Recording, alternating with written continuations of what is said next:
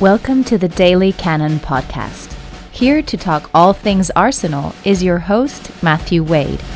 Hello again, listeners, and welcome to another Daily Cannon Weekly podcast. And it's not just any old Daily Cannon Weekly podcast, it's episode 295 of the Daily Cannon Weekly podcast, which, if you think about it, is quite a lot of weeks. And it's the Daily Cannon Weekly podcast as sponsored by, wait for it, Manscaped TM. Europe's best football is back this summer for the Euros, and you too can avoid a marrow-inflaming bush in your midfield and clean up your midsection with Manscaped, proud sponsors of the Daily Cannon podcast. Be a proper lad in this tournament and shave your bits with the best and global leaders in below-the-waist grooming. Manscaped TM. Essentially, they're inviting you to join over 200 million men. Well, 2 million, not 200 million men. If it's 200 million men, that would be a lot of personal grooming hair to be disposed of in interesting ways. But it's 2 million men so far who trust Manscaped. But judging by the people I've spoken to, that number is increasing all the time, partly because male grooming is now a thing. Anyway, we have an exclusive offer for you, 20% off with free worldwide shipping with the promo code DCPOD20. That's DCPOD20 at manscaped.com. Okay, with the Todger topiary out the way for the moment, we're going to crack on to the podcast. We have with me this week the other podcast host and Manscaped user extraordinaire, Stephen Bradley. How is your slightly less hirsute than normal self?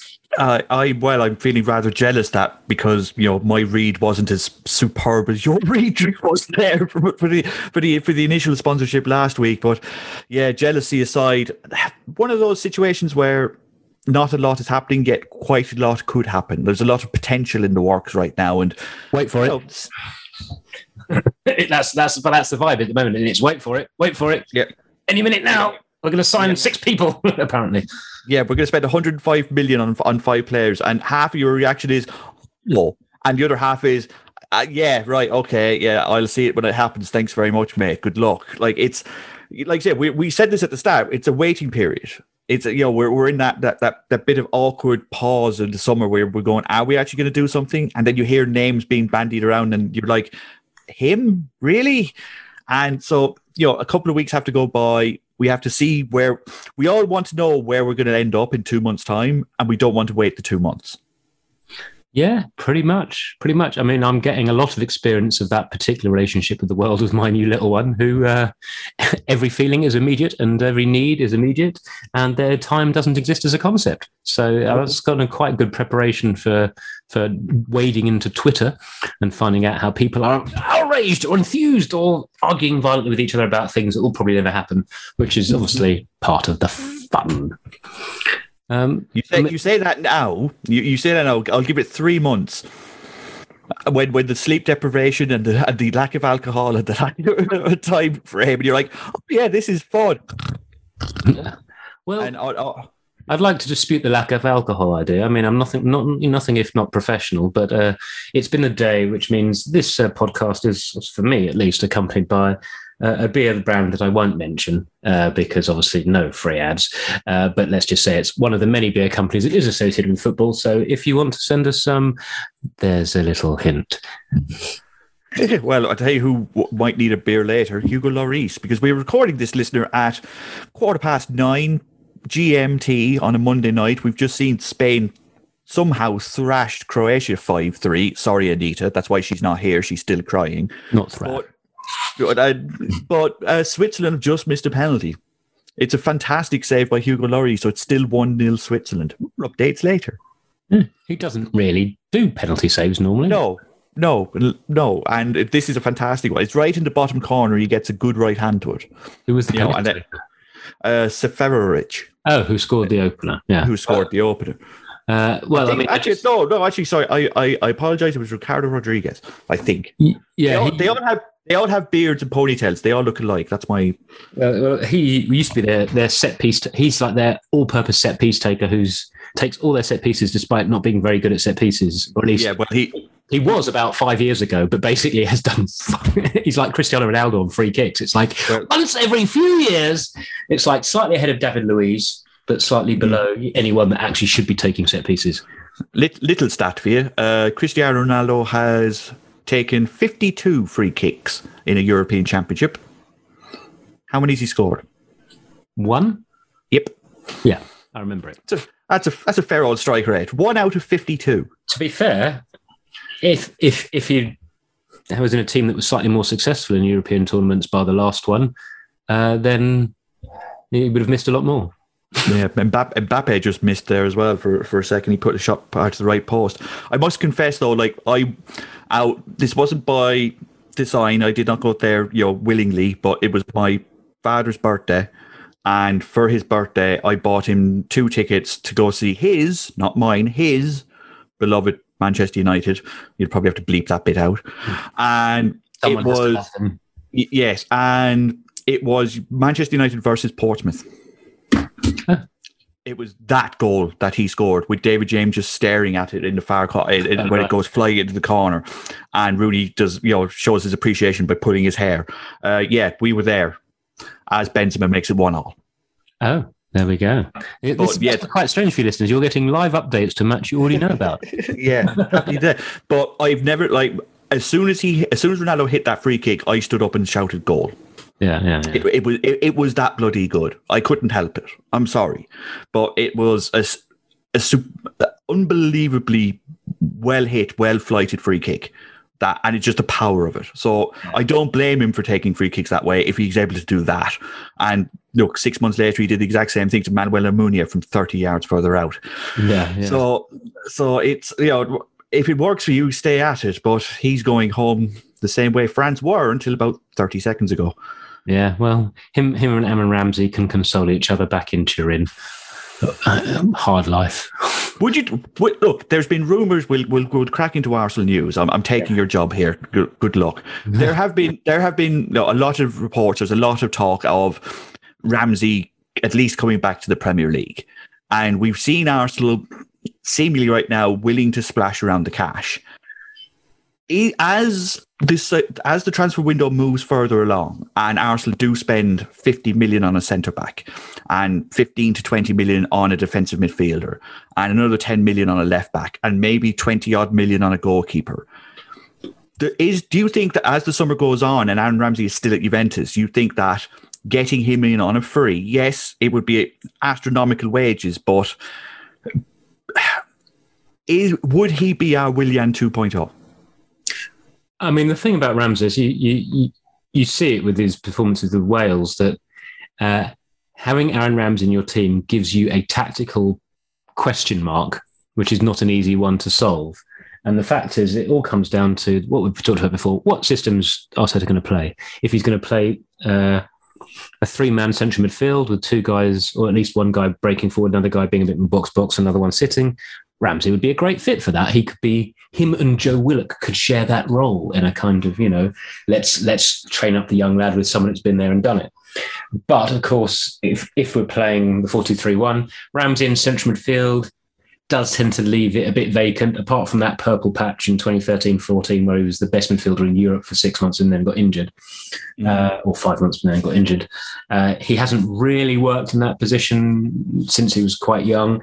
And then at number 10, he doesn't really offer you the structural control of a number 10 that you need if you're going to be playing a system which uses a number 10. If you're going to be playing that as a key role within your team, you need someone for who is, how can I say it, more the outcomes of what they're going to do are more reliable. I mean, don't get me wrong. I love Aaron Ramsey. I loved him since I saw him play with Cardiff Reserves as a 16-year-old, he's one. Like I say, he's one of those players that you could squeeze him in a couple of positions, but one of them is centre mid, and Arsenal are looking for someone with a different profile to that. Yeah. And the second place would be like what he did when he was playing right wing for us for a bit. Yeah, exactly. Where you can't really buy someone to play there when you've got Pepe and Saka. So what do you do? By the way, Benzema 2-1. Yeah. But that's going to be I think the problem I think Arsenal have right now is they need a lot of jigsaw pieces, and until they have all of them, we can't exactly see what they're building. Yeah, like Ben White is the perfect example. I said it to Anita last week. If Ben White is the most expensive player Arsenal buy, a lot of people are going to freak out. But buying him will answer a lot of questions, because if you're buying him to play as a right-sided centre-back in a 4, then start seeing Holding's name come up for sale, or start seeing Saliba's name come up for sale, because you can't have both of them. If he's going to play like he does for Brighton, which is right centre-back in a 3, then now you start thinking, oh, is he actually going to go to a 5 at the back? Is he going to play, is he only going to need 2 centre midfielders?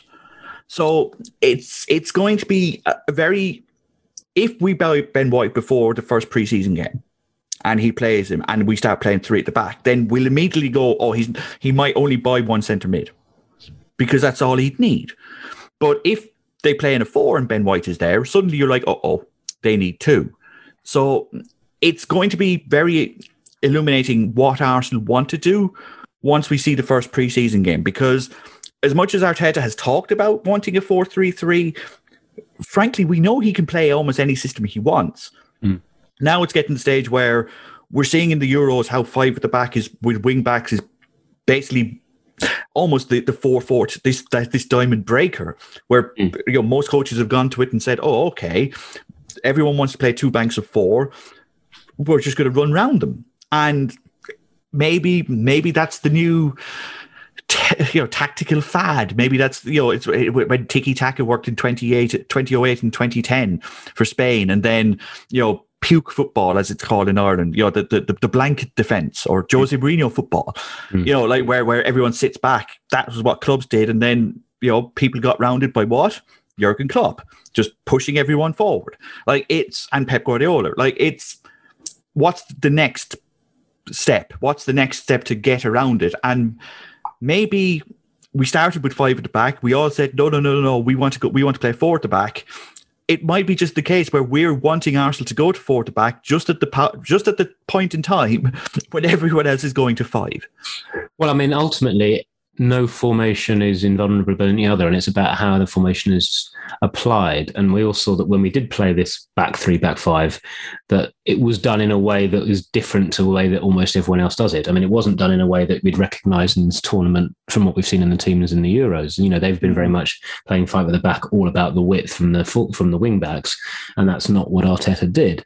He had them kind of alternating different positions, either going beyond, taking up the winger role, or coming more inside and bolstering the midfield, which is why it worked with, say, Maitland-Niles and Bellerin in those positions, rather than them being someone you could really apply those roles in a back 4. But I think you've raised a key point. Ben White is a key example. The other guys we've been linked to, actually, most of them are players that can work in 1 or 2 roles, and if not more, in more than one system.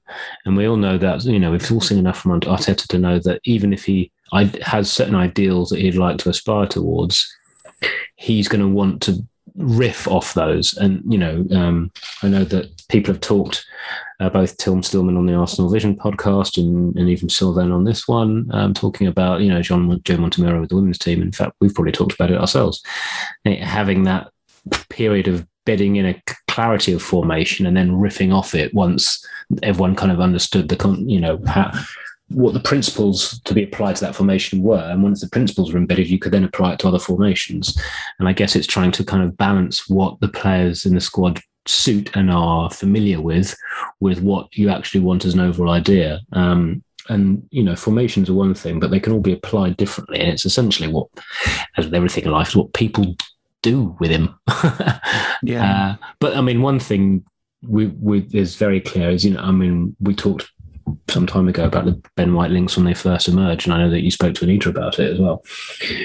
But the more I've sort of looked at the player, the more I've thought, okay, this is a guy that it's a signing that makes a lot more sense than it first appears, if it happens, which looks very likely. Firstly, it's the replacement for that David Luiz distribution, but only with a bit more tempo.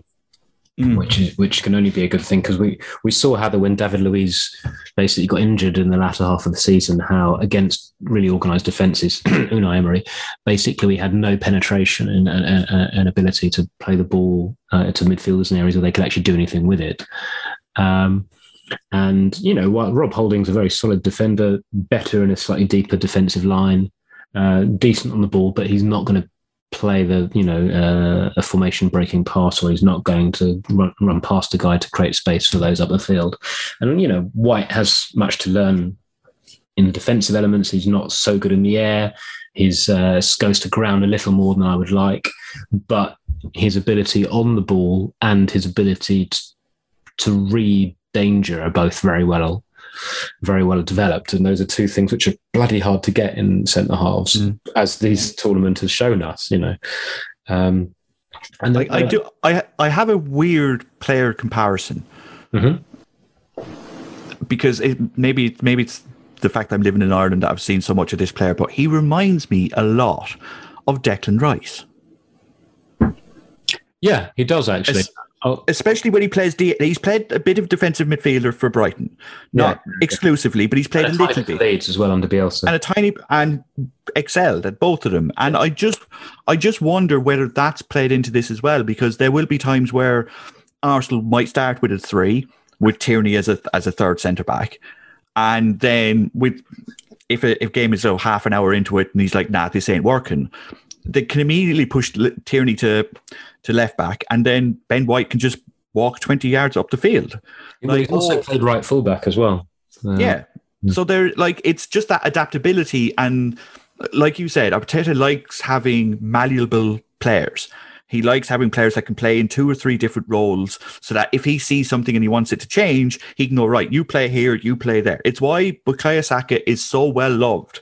It's because he can play bloody well anywhere. Mm-hmm. And, even at right back, God forbid he never plays there again. But if Arsenal are playing a Premier League game and you see Saka's name at left back, you're like, oh, okay, he can do a job. If you see it at left wing back, oh, okay, he can do a job. Left wing, oh, okay, there's a number 10. Oh, okay, right wing, oh, okay. That's what he needs, because that's what he had at City. João Cancelo. Anytime I'd have Shane Keegan, the former Dundalk manager, on the Irish radio show we do, I'd have him, he coined the phrase that Cancelo was a false 3. Yeah. He'd play left back, and then 10 minutes into the game, there he is at centre mid, and you're like, what the hell? But could Ben White do that? Are they going to start something along those lines? Because Tierney can play that way as well. Mm-hmm. It's one of those things where it makes a lot of sense in a vacuum. If it's just right, Arsenal are buying a centre-back, they're buying a 23-year-old English player who's comfortable in multiple positions and is good on the ball. Is he going to cost a lot? Of course he is. English, yes. English. But, you tick all the boxes. You go, yeah, that player is probably worth about 40 or 50 million, especially with the market saying that Ben Chilwell is worth 50 million and Harry Maguire is worth 80. Yeah. So, but Arsenal are not in a position of need for a centre-back right now. That's the problem. They've got enough. Their defence was very good last year. It wasn't fantastic because no one's was, but it was better than most. Especially Arsenal fans are looking at that team and going, okay, it's a really good defence and it's an average attack, and you're spending 50 million on a centre-back. But of course, just as I was saying, that's the defensive solidity is not the superpower you're looking at this player for. It's the fact that with David Luiz as the only defender in our team who could relatively frequently play penetrating passes. And ultimately, that's as much of a problem with our attack, because if the midfield are always getting the ball in front of the opposition's midfield, then it's very hard for them to progress it into dangerous areas where then the strikers have space. As soon as the earlier you can get lines broken, it's exactly the same principle as the kind of playing out from the back, and slightly, those wonderful goals we scored in the FA Cup run, and the Charity Shield. It's that thing of if you've got someone who can break those lines, whether it be running with the ball or a penetrating pass, it's a game changer.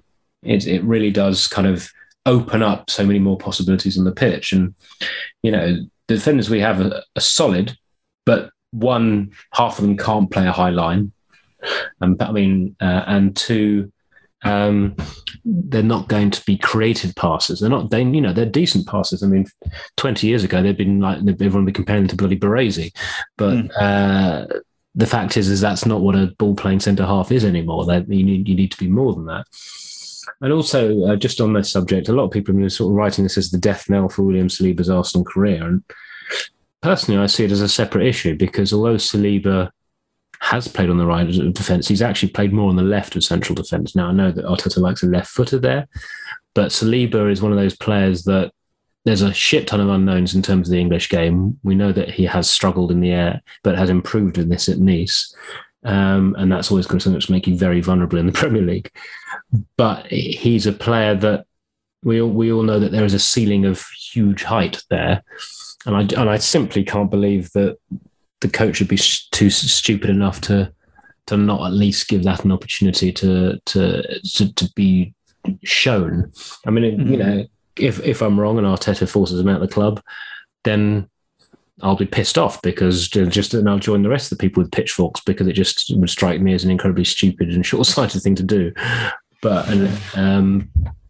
I don't see it being incompatible with Ben White. In fact, I see it being very compatible, because then you're building a central defence with if you add Gabriel as well, with people who can play a high line, got recovery pace, decent physicality. Gabriel's not quite as polished, but decent on the ball, but in slightly different ways. Tierney can fill in if you're playing a back three. And Chambers as that sort of fullback who can also play right centre half. You've got a clear shape model to your defensive line, which has hitherto been very, very mix and match since soon as Mertesacker stopped being able to play regularly. It was like, who have we got? Where can we put them? And there appears to be at least a consistency of approach. So what do you do then?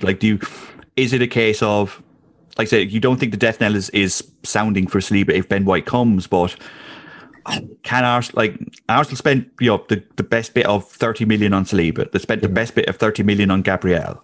They're now about to spend 50 million on Ben White.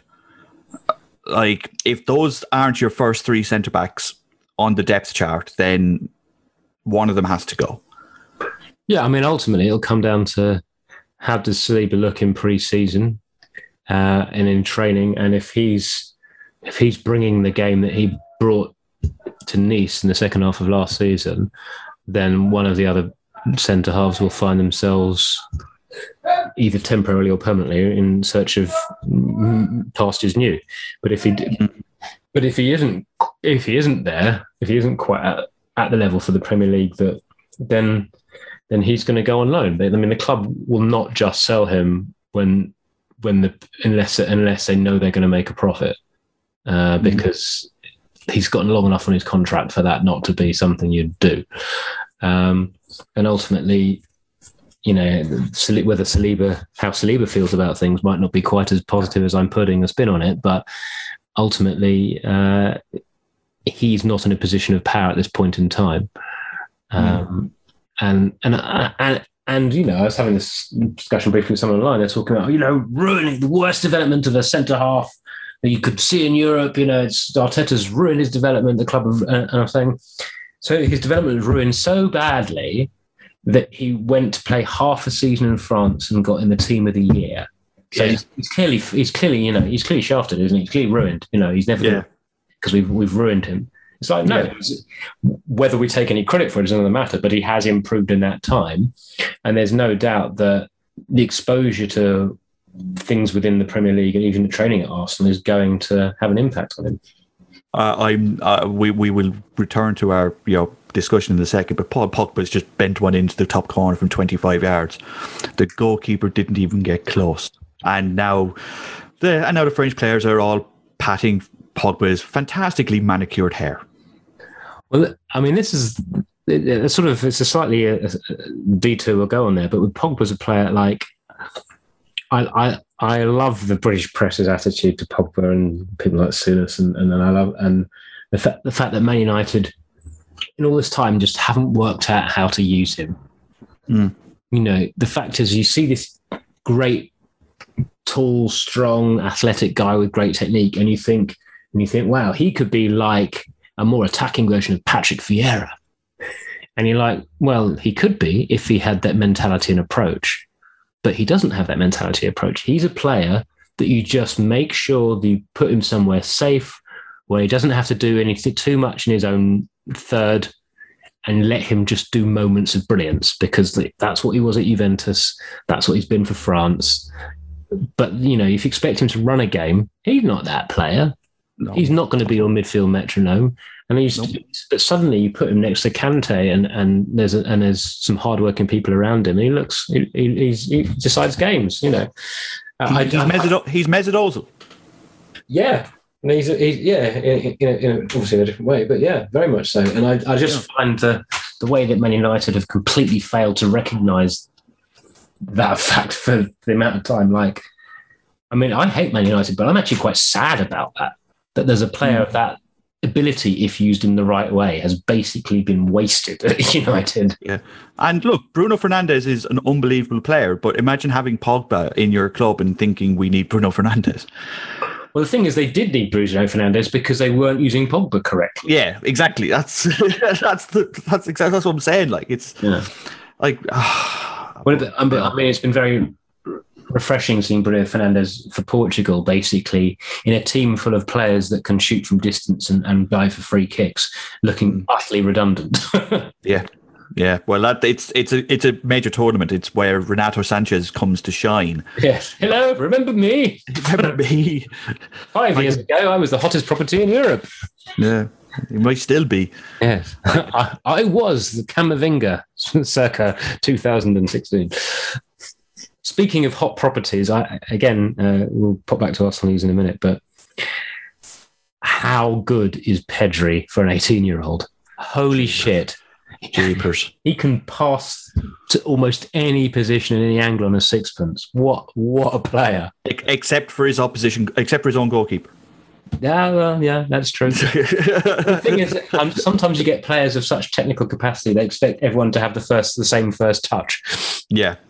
It's like when Arsenal midfielders, that's no longer had Dennis Bergkamp to rattle the ball into, and they were like, but, it's okay, it's Van Persie, but now it's not Bergkamp or Van Persie. Who's going to, no.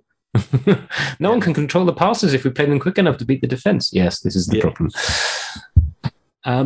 We're going to talk about some more Arsenal rumours. Just going to do one more before we have a little interlude. And that's the fact that there's been very strong rumours coming out of Portugal today, which have been pretty much reported as this is the truth, which remains to be seen. Linking us to a new reserve left back, because of course, you know, any young available left back in Europe is going to get linked to Arsenal if they're any decent. A certain Mr. Nuno Tavares from Benfica. So when I first read it, I thought it was Nuno Mendes from Sporting, and I got very excited. And I was it's not him. So did I. Yeah, so did I. And I went, oh. Now look, Tavares isn't bad. You know, like if we're gonna, in terms of like Arsenal hierarchies, if Kieran Tierney is Ashley Cole, then Tavares would be Gael Clichy. You know, raw, quick, decent on the ball, needs game time. You know, and if he gets that, and it's one of those situations where you hope he doesn't, because that would mean that Tierney would play every game, but he's far more of a fit to what Arsenal need as a left back than what we have. And what we have so far is Jack. You know, we have nothing. So, like, just getting in someone, it's a bit of a risk. It's, you know, it's a rookie, but that's what Arsenal want. Arsenal want, basically, they're learning their lessons from Dick Steiner. They're going, right, we're not getting someone who's not as quick as our right back to be the cover for our right back, because as soon as he comes in, we have to play a completely different way. With Tierney out, Arsenal, unless they played Saka at left back, Arsenal had to completely change the way they played. We saw what happened when Granit Xhaka was playing for a month. You know, so it's a like I said, it's Clichy to Cole. I don't expect anything from him for 2 years. You know, he will be back up. He might play the Carling Cup games, or whatever they want to call it now, the Carabao Cup games. Don't expect too much, but at least there's going to be someone there. Yeah. And that's all. That's really all you want. You just want another body in, someone that can provide cover and that can play the same kind of role that your marauding left back already plays. And you just hope that when you need to call upon him, he doesn't shit the bed. I mean, I have to confess, before this morning, I had never even heard of Nuno Tavares, but thankfully I had a few breaks from work today when the little one was asleep, so I was able to do some serious YouTubing and reading reports and discovering how many Benfica fans on the internet seem to think that it'd be great to get rid of him, which is a bit worrisome. But then fans are strange creatures. Don't take it personally. But he's a very interesting player, actually, once you start really watching footage of him, because he's got an incredibly ungainly running style that makes him look like no one's ever really taught him how to run, but he still travels pretty quickly. He's built like he's a powerful lad. But what's unusual for that sort of player, when you first sort of see him, he looks like your archetypal, how would I put it, like reserve bloke for Nigeria who ends up playing the African Cup of Nations and looks like a genius for 2 matches, and then you see him against anyone decent, you're like, oh dear. But actually, Nuno Tavares is a really, really, really good passer. Yeah. He uses the ball really well in a way that, like, his feet don't seem to ever be in the right position to play the passes that he does. Yeah. Which, I mean, in terms of fixing those mechanics might cause problems, but if you don't need to fix the mechanics, but yeah, his delivery from wide, but also sort of long crossfield passing. He even played for a while for Benfica on the right side of their defence, or as a right wing back, despite being very left-footed. And he's actually, but despite being very left-footed, he's actually decent on his right as well. He can play a considered pass on his right. It's that sort of Bukayo Saka type of left-footed rather than a Nigel Winterburn style left-footed. Yeah, like I said, he just look. Like I said, from the little bit that I've also seen on YouTube, I'm not going to say here that I watch Benfica's under 21s, but like he's a good passer of the ball. He's good under control and under pressure, and he just doesn't panic. And he just looks like someone that could be coached into someone good. There's a lot of good fundamentals there, and yeah, like I said, if it happens, great. Tierney needs backup. Like it's as simple as that. Well, a left back will be arriving from somewhere. Yeah, and to be honest, anyone who's going to sign for Arsenal to be reserve left back that we already know a lot about is probably not the person we want to be signing. Probably want to be signing someone we don't know a great deal about. I mean, we can all claim to be experts about Josh Doig at Hibernian, but really, there's probably not even enough footage to make a good YouTube video there. Yeah. Quick update: 3-2, Seferovic again. So this game is balanced on a rather razor's edge right now. Oh, Linktastic. There we go. There's the pro in the room, boys and girls, not some dodgy amateur like me. Yes, that's right. It's time. It's time for our, not so much a musical interlude, but an interlude to tell us some words from our sponsors, which actually we do by us because we don't actually get people to record things.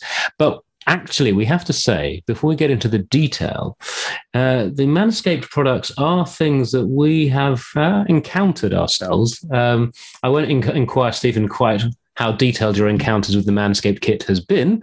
It's good kit. It is good kit. It's good kit. I need say no more. It's good kit. It's you'd be amazed that the light at the bottom of it is a godsend. Absolute godsend. Never knew I needed one, and now I can't imagine having a razor of any sort without it anywhere. It's just, it's a fantastic thing. Obviously, we were thinking about, I wanted to ask you, before we go into the detail of the Lawnmower 3.0 and associated accoutrements from the performance package, what footballer do you think from your memory banks would be the one most likely to benefit from the wonders of Manscaped TM?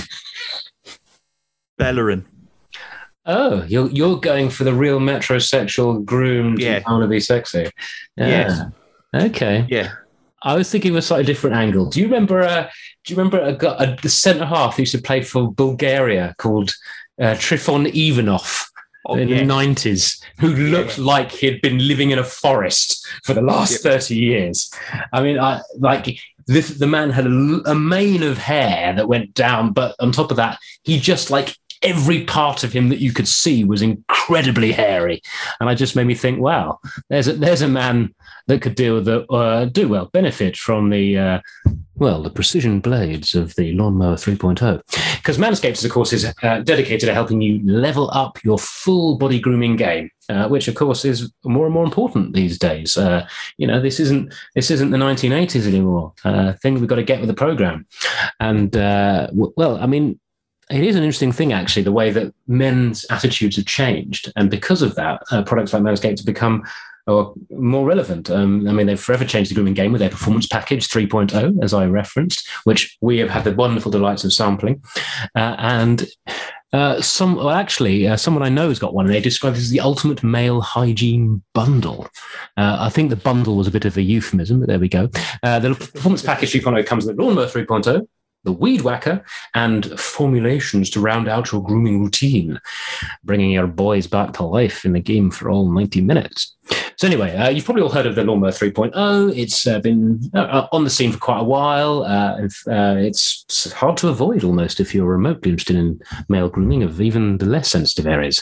But it's the best ball trimmer ever created, partly because it's the most important, ball trimmer that really focuses on trimming your balls, and your balls will thank you. So if you're in the need to shave areas of a sensitive nature, this is definitely the product you want. It's got a cutting-edge ceramic blade to remove and reduce grooming accidents, thanks to advanced skin-safe TM technology pioneered by Manscaped. And as Stephen mentioned, there is, of course, the LED light, which even for my chin, I'm never going to buy a razor without. Again, it's just brilliant. The Weed Whacker is a ear and nose hair trimmer. There you go. Key thing is it's waterproof, right? And it's got a 9,000 RPM motor and powered 360-degree rotary dual blade system, and it is smooth. It's actually surprisingly pleasant to use. The nose and ear hair trimmer provides proprietary skin-safe technology. So that basically means it limits nicks, snags, and tugs in all those delicate holes. If any of you have ever done any significant grooming before, you'll know that you definitely don't want nicks, snags, or tugs. Nope. Yowzers. Nope. And of course, as we all know, nose hair, particularly if it's long and bouffant, is a big turn-off. There's polls to give you numbers. 79% of people apparently say that, or at least the people who would be interested. And Manscaped do provide the best tools for the job. And of course, as well as the mechanical equipment of an incredibly high nature, there are the liquid formulations to round out your grooming game. So you've got a crop cleanser, body wash to keep your hair and skin feeling healthy and fresh. And also the Crop Preserver ball deodorant, which is an anti-chafing ball deodorant. And obviously those of you who might wear slightly tighter garments will definitely recognize the benefits of that. It's also got the Crop Reviver ball toner. So that gives you an extra boost and makes you just sets off the whole thing. So if you're, let's face it, if you're going to the trouble to really take care of that area, you don't want to leave anything out. You're going to make sure you're doing it properly. Otherwise, cornfields aren't the only place where stubble burns. That's all I'll say.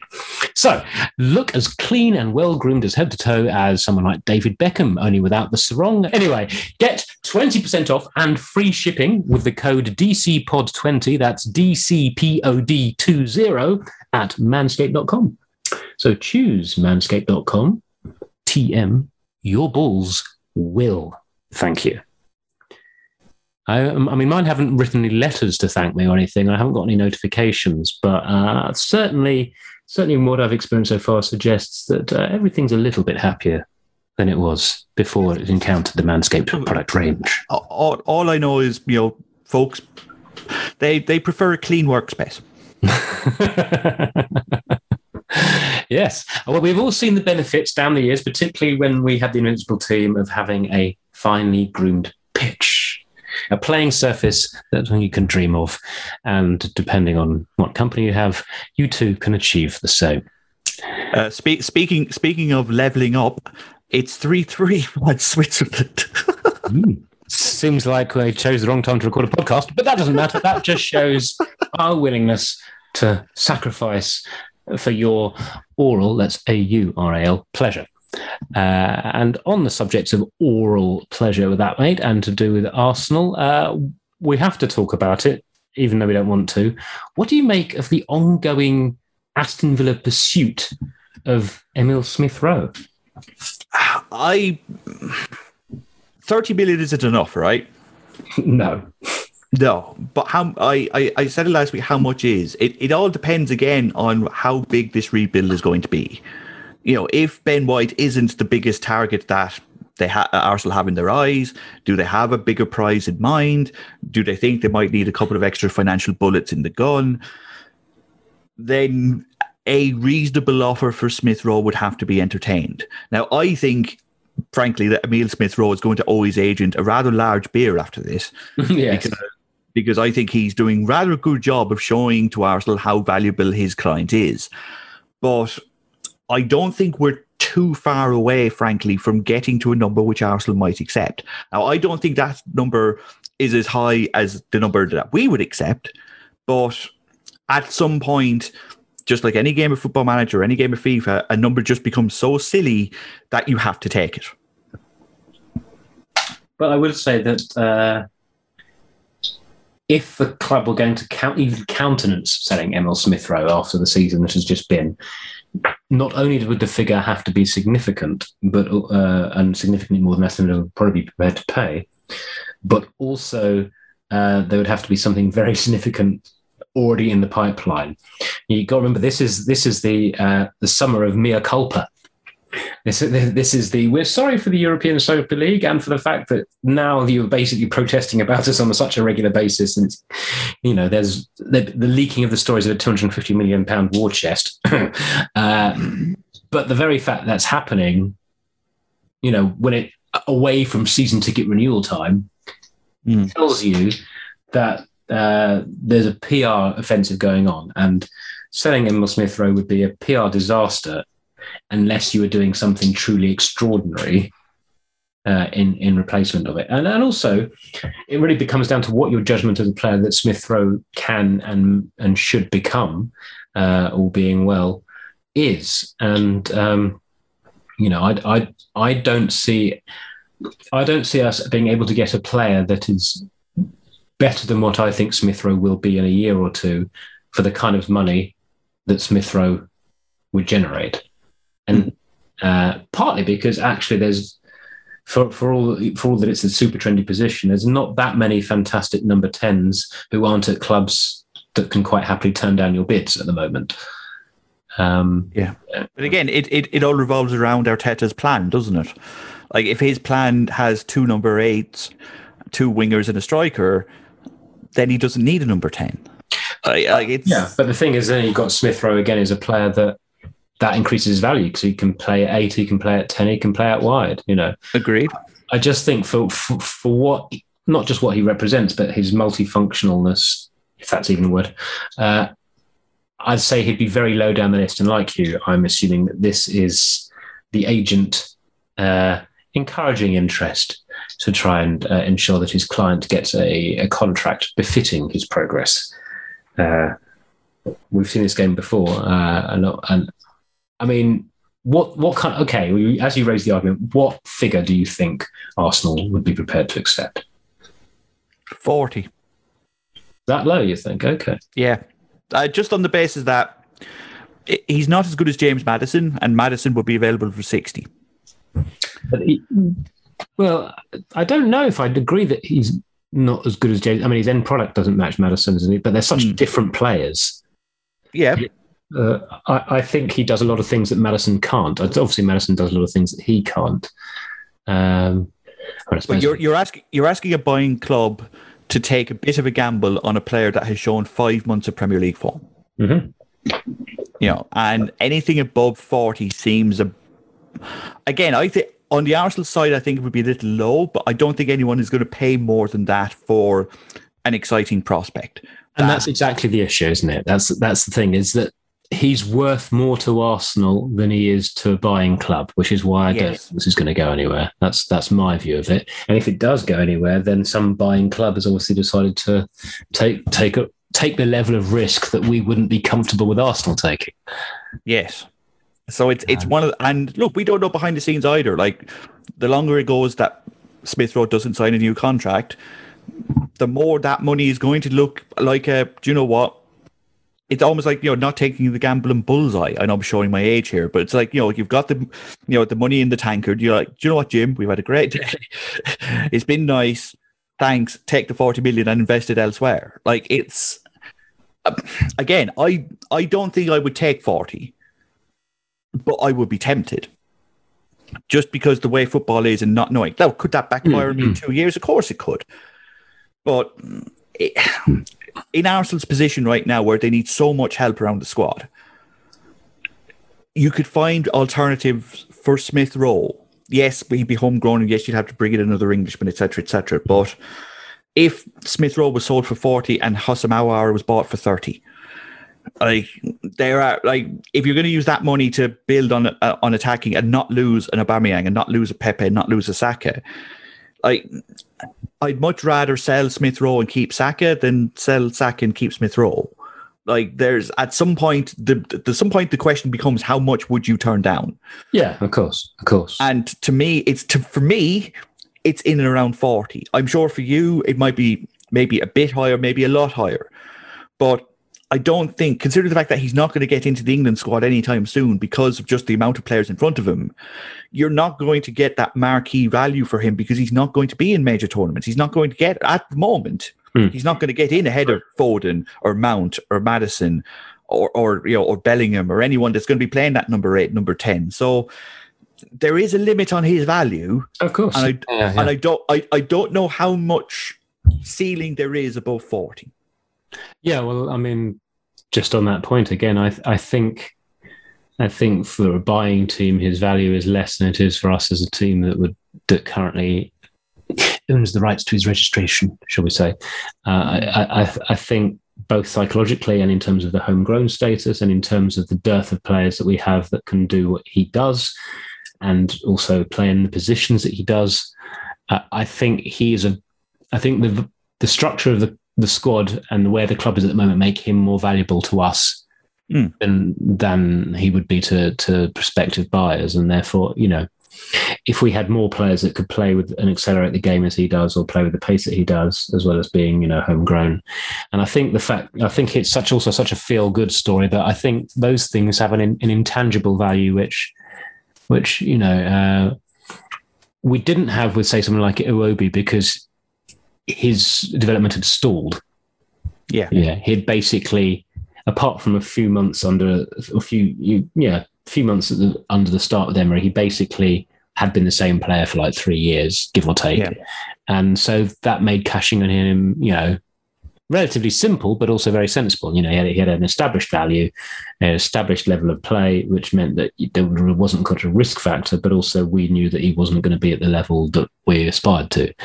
Whereas Smith Rowe, there's very little track record to entice a buyer, but from our perspective, there's a very high ceiling there, and he's been incredibly highly thought of at the club for a very long time. I mean, I think he was even highly thought of as a kid when Arteta was still here as a player. Again, like I said, I'm not saying I'm certainly not saying he is someone that I want to sell. I would very much like to keep him, but it's like I say, it's one of those situations where, unfortunately, this sport is a business and everybody has a price. And look, Saka is 100 million minimum. Yeah. And I don't think, he's one of the rare players in world football that you can play in 4 positions and not be worried about. He goes to the England squad and all. So far, but the whole England squad looking at him going, "Oh my god!" Positions along the way. yeah. And like I said, Smith Rowe might become really good. I suppose the point I'm trying to make is that if Smith Rowe right now was a Villa player and Arsenal were interested in him, how much would be too much for you to bid on Smith Rowe? Because I think that number is about 40 million. I think if Arsenal, if Smith Rowe was a Villa player who had the 5 months that he had, and Arsenal went, here, there's 40 million from, we think he's going to be really good. I think any more than that, and I think Arsenal fans would be a little bit apprehensive the same way. That's my point. Yeah. So it's a tricky one. Well, it's the thing is that, you know, as with any commodity, the player's value is different to different parties. Yeah. And finding an accord on that is always a tricky thing. It's one of the reasons why, despite you know, us being lulled into the opposite by either computer games or the old days of not finding about transfers until teletext told you, it's the reason why transfers quite often take a long time to do. And, you know, if something appears to come out of the blue, it's just because they've been very good at job of keeping it quiet while they were negotiating, because it's very hard to find that middle ground. As I say, I think he's worth more to us than he is to anyone, any likely buyers. But it is sort of interesting that it's Villa making that approach. You know, is that because there's a chance that they're going to be flogging Grealish for a king's ransom, or is it because that they're trying to play Bertie Big Bollocks, if you excuse the expression, and that's a note to our sponsors, in terms of saying, well, we're one of the big boys now. I mean, certainly plenty of their supporters have been giving it large on the internet about in the wake of the bid, and there's probably an element of that as well. I mean, that's what Tottenham did with Gareth Bale. You know, and now it didn't work, but like when they bought Eric Lamela, everyone said that's a really good signing. They got Christian Eriksen for 10 million, and everyone was like, that's a really good signing. Yeah, you know, like they like, if they're planning on doing the same, like if they sell Grealish for 100 million. And 70 million of that goes on Emi Buendia and Emile Smith-Rowe, that's not bad. Like, you know, so it's a tricky one. Like I said, it's how far does that figure have to go for that particular person to make romance go away? To go, look, okay. Like I said, for me, it's 40. I don't think Villa would bid more than 40. And if that's the case, then Arsenal would probably turn it down. But if they got to 45... what's the value of romance, and that, I think timing is key as well. You know, I think this point in time, the colder logical decision making is not going to be what the club does around this particular subject. I think there is a recognition that there's a hearts and minds thing, and also, you know, there's also relationships within the squad as well. And I think that's something that often isn't thought about, that, you know, selling Smith-Rowe, unless you're bringing in someone stratospheric, would be quite damaging from within the camp, given that him and Saka are the bright young things, that they get on very well, that there's this kind of, it's a perfect reflection of the pathway. You know, the more you get 3 or 4 of those, and suddenly you are like a destination for all the best young players. You know, there's quite a lot of things to sort of take into account with it, I think, beyond just the footballing element, I suppose, or the surface match time football element of it. I just want to hop on from that, and one that's been doing the rounds, which seems a bit strange to me, but is the Aaron Ramsdale links. Paying a homegrown subsidy price for a slightly unconvincing, what would be probably a reserve goalkeeper. Yeah, like if you took out the name Aaron Ramsdale and you put in, say this was 12 months ago, and you took out Aaron Ramsdale's name and you put in Dean Henderson, no one would complain. No, but Dean Henderson's a goalkeeper. Yes, and that's the problem. Like, Aaron Ramsdale has done nothing to suggest, so far anyway, in his career. I know he's he's thought of as a really promising goalkeeper, and, you know, lots of clubs are in for him, but he did nothing last year to suggest that, oh my God, this is a star in the making, that this is a future number one for anyone.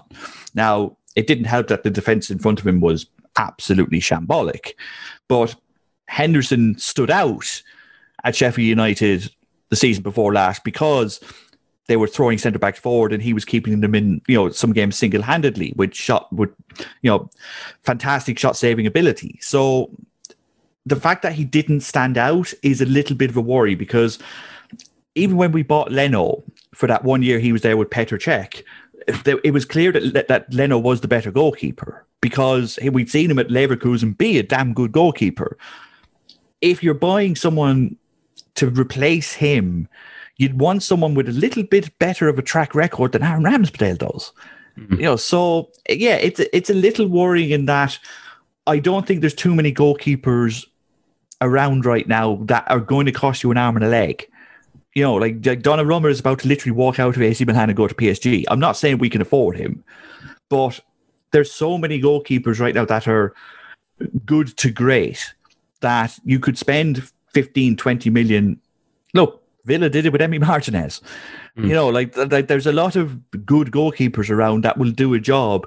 I don't see why you have to pay a premium for one that hasn't shown himself any real way of being better than that right now.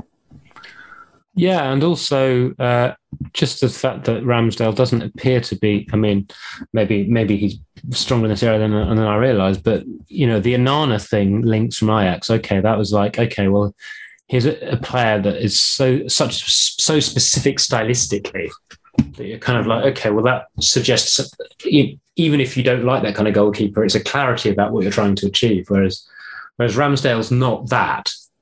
You know, he's not pinging 60-yard passes for the national team like Jordan Pickford.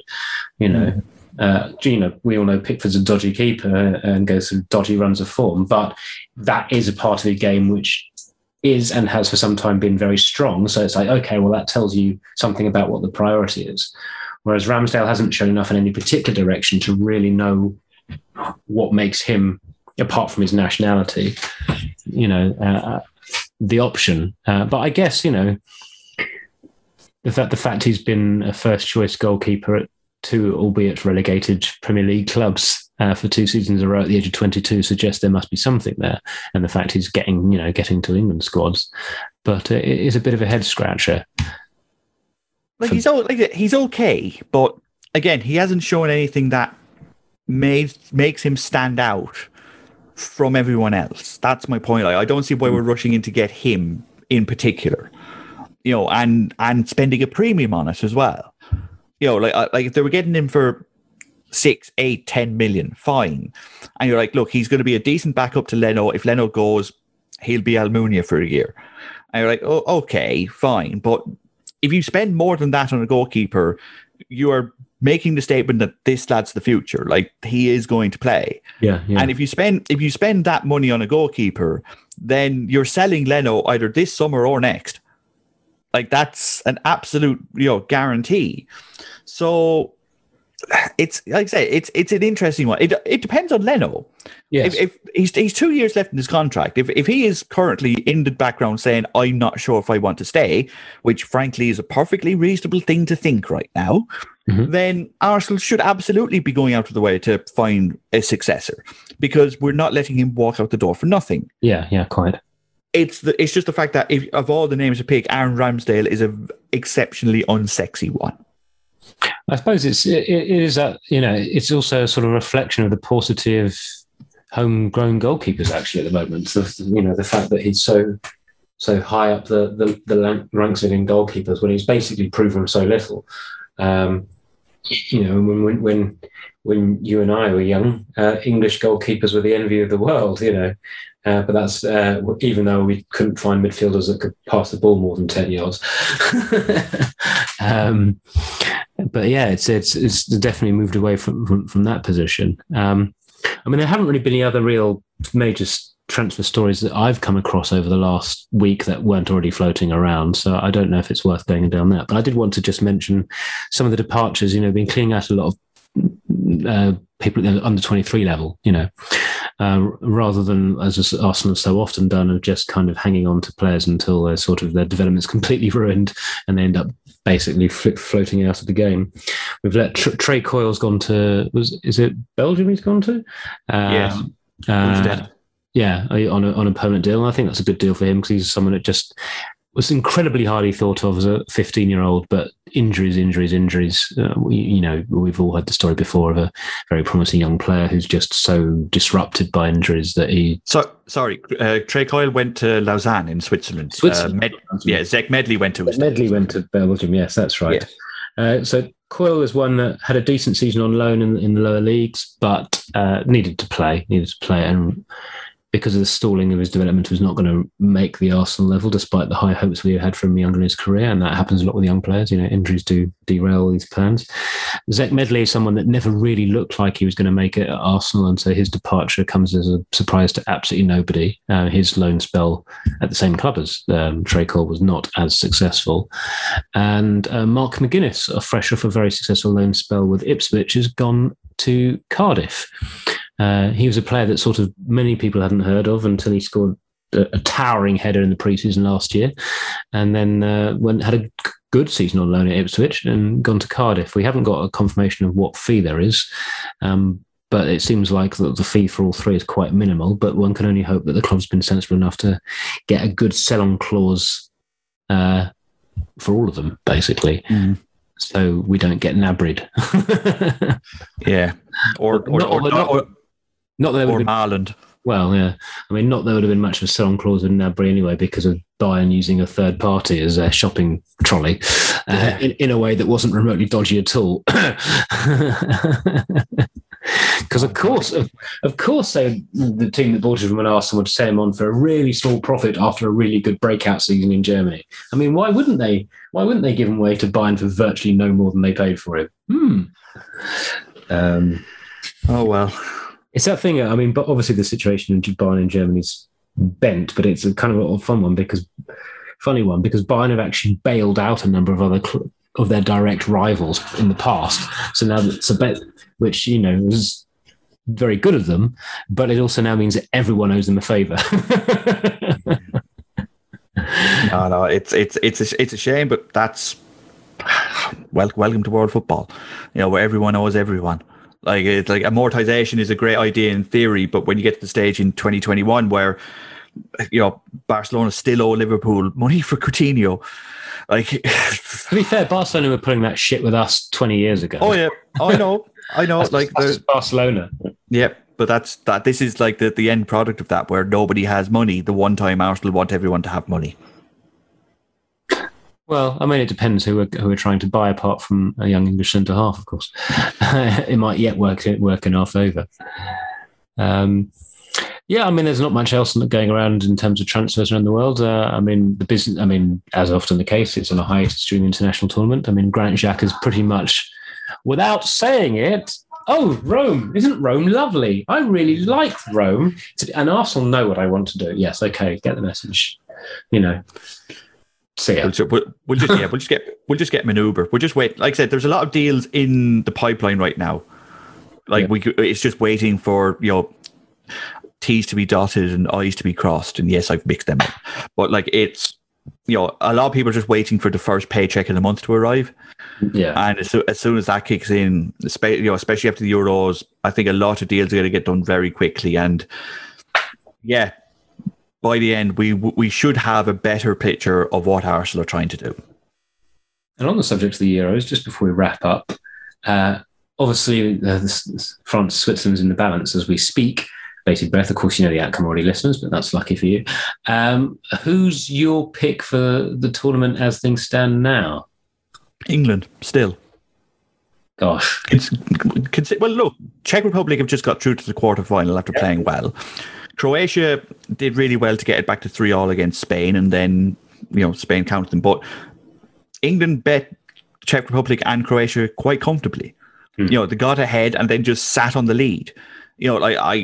It's going to be weird that if it turns into like an England-Italy final, we're going to have the Italians playing exactly the way the English want to play, and the English are going to be playing exactly the way the Italians are going to want to play. This is it's a very smart, very organised, very street smart England team where they are not taking risks, they're not taking chances, they're playing to percentages, and it's driving people mad. But they've conceded 3 goals in 16 games. Yeah, I mean, basically, Southgate worked out the defence wasn't good, so he just thought he'd protect it. Yeah. And that's worked quite well. I mean, I suppose, as far as England are concerned, so much depends on whether Harry Kane can either find some form or have the good grace to get injured. Because at the moment, he's playing badly and playing selfishly as well. As a friend of mine was saying today, all about waiting until after the tournament, but I think there's no doubt that the desire to move on is probably in his head a little bit, because he's making different decisions on the pitch and he's playing. Yeah. I think he's playing incredibly selfishly. But the team's built around him now. Yeah. Like the whole way England attack is built around him dropping back and knocking the ball over the top to 2 or 3 rushing wingers. Has been for 5 years. And that's not going to stop. And it shouldn't, because that's his strength. Yeah. The problem is when you team that with a Mason Mount and a Phil Foden, 2 players who also like to occupy those spaces, suddenly you get a very predictable England side because nobody runs. You take off those running, yes. Yeah, but like I said, you take off both of them, you introduce Grealish and Saka, both of them who love running both on and off the ball, and suddenly England look like a different team altogether.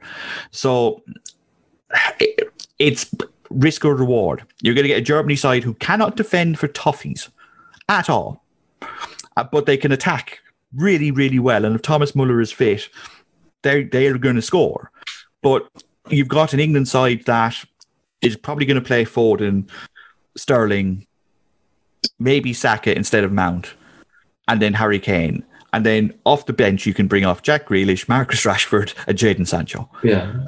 I mean, I really do hope that they stick with Saka, not just for any Arsenal bias, but just because he's good. Well, he's good, but also it's the way in which he's good. Yeah. Grealish is obviously the darling because he's a provoker, but he does hang on to the ball too much. Whereas Saka's just so direct and so kind of he just. Well, as we've seen all season, he just always gives the opposition something difficult to do. And in a team which is otherwise too static, I think that's really, really... And in fact, obviously, he makes runs off the ball and with the ball.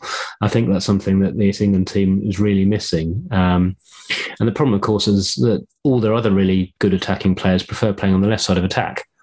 Foden's been playing on the right for England, but he doesn't really do that. Doesn't do it for City, and it doesn't really convince their Sancho's played on the right for England, but strangely enough, not for Dortmund or indeed as a kid at City. Rashford, Sterling, yada yada yada yada. So there's a real opportunity for Bukayo, and imagine what it would do for him, and also possibly Arsenal's reputation with English players if he were to turn up against Germany and do something significant. So I think we have to hope that is the case. Fingers crossed. I didn't expect my comment about liking Holland a lot, but fearing their defence with their downfall to come to fruition quite so early in the tournament. Hey, it's why I don't like Belgium to win it. Kevin De Bruyne is now rapidly turning into injury-prone Kevin De Bruyne, and their defence is still Vertonghen, Alderweireld, and amazingly Thomas Vermaelen. Yeah, Vermaelen, who actually was their best defender in the last match. Yeah. So I don't like that team to progress at all. Spain, they're decent, they're okay. France have just been taken to extra time by Switzerland. Italy nearly lost to Austria. There's no standout team but if England beat Germany tomorrow, then they are the standout team. So football. Right. So, okay. Well, as you've picked England to win it, I guess you're predicting England to beat Germany tomorrow. Mm-hmm. But I am going to the pub at 4:30. I'll still be working. So I won't be going to any pubs at all. All right, then. Well, in the absence of any other Arsenal news, and frankly, we probably quite like to see the penalty shootout that appears to be approaching at high speed, we're going to knock this one on the head. So thank you again, listeners, if you got this far. If so, thank you very much. I hope you've enjoyed it. Thank you to Stephen for keeping me company. And of course, do remember that as listeners of this podcast, you've got an exclusive offer to get 20% off and free shipping with the code DCPOD20, DCPOD20 at manscaped.com. That's 20% off and free shipping at manscaped.com. Use the promo code DCPOD20 and make sure that you, up your personal grooming game. Hit the target and show up your D this Euros with Manscaped TM. Have a great week, everyone. And clean yourselves up. Cheerio. Good luck.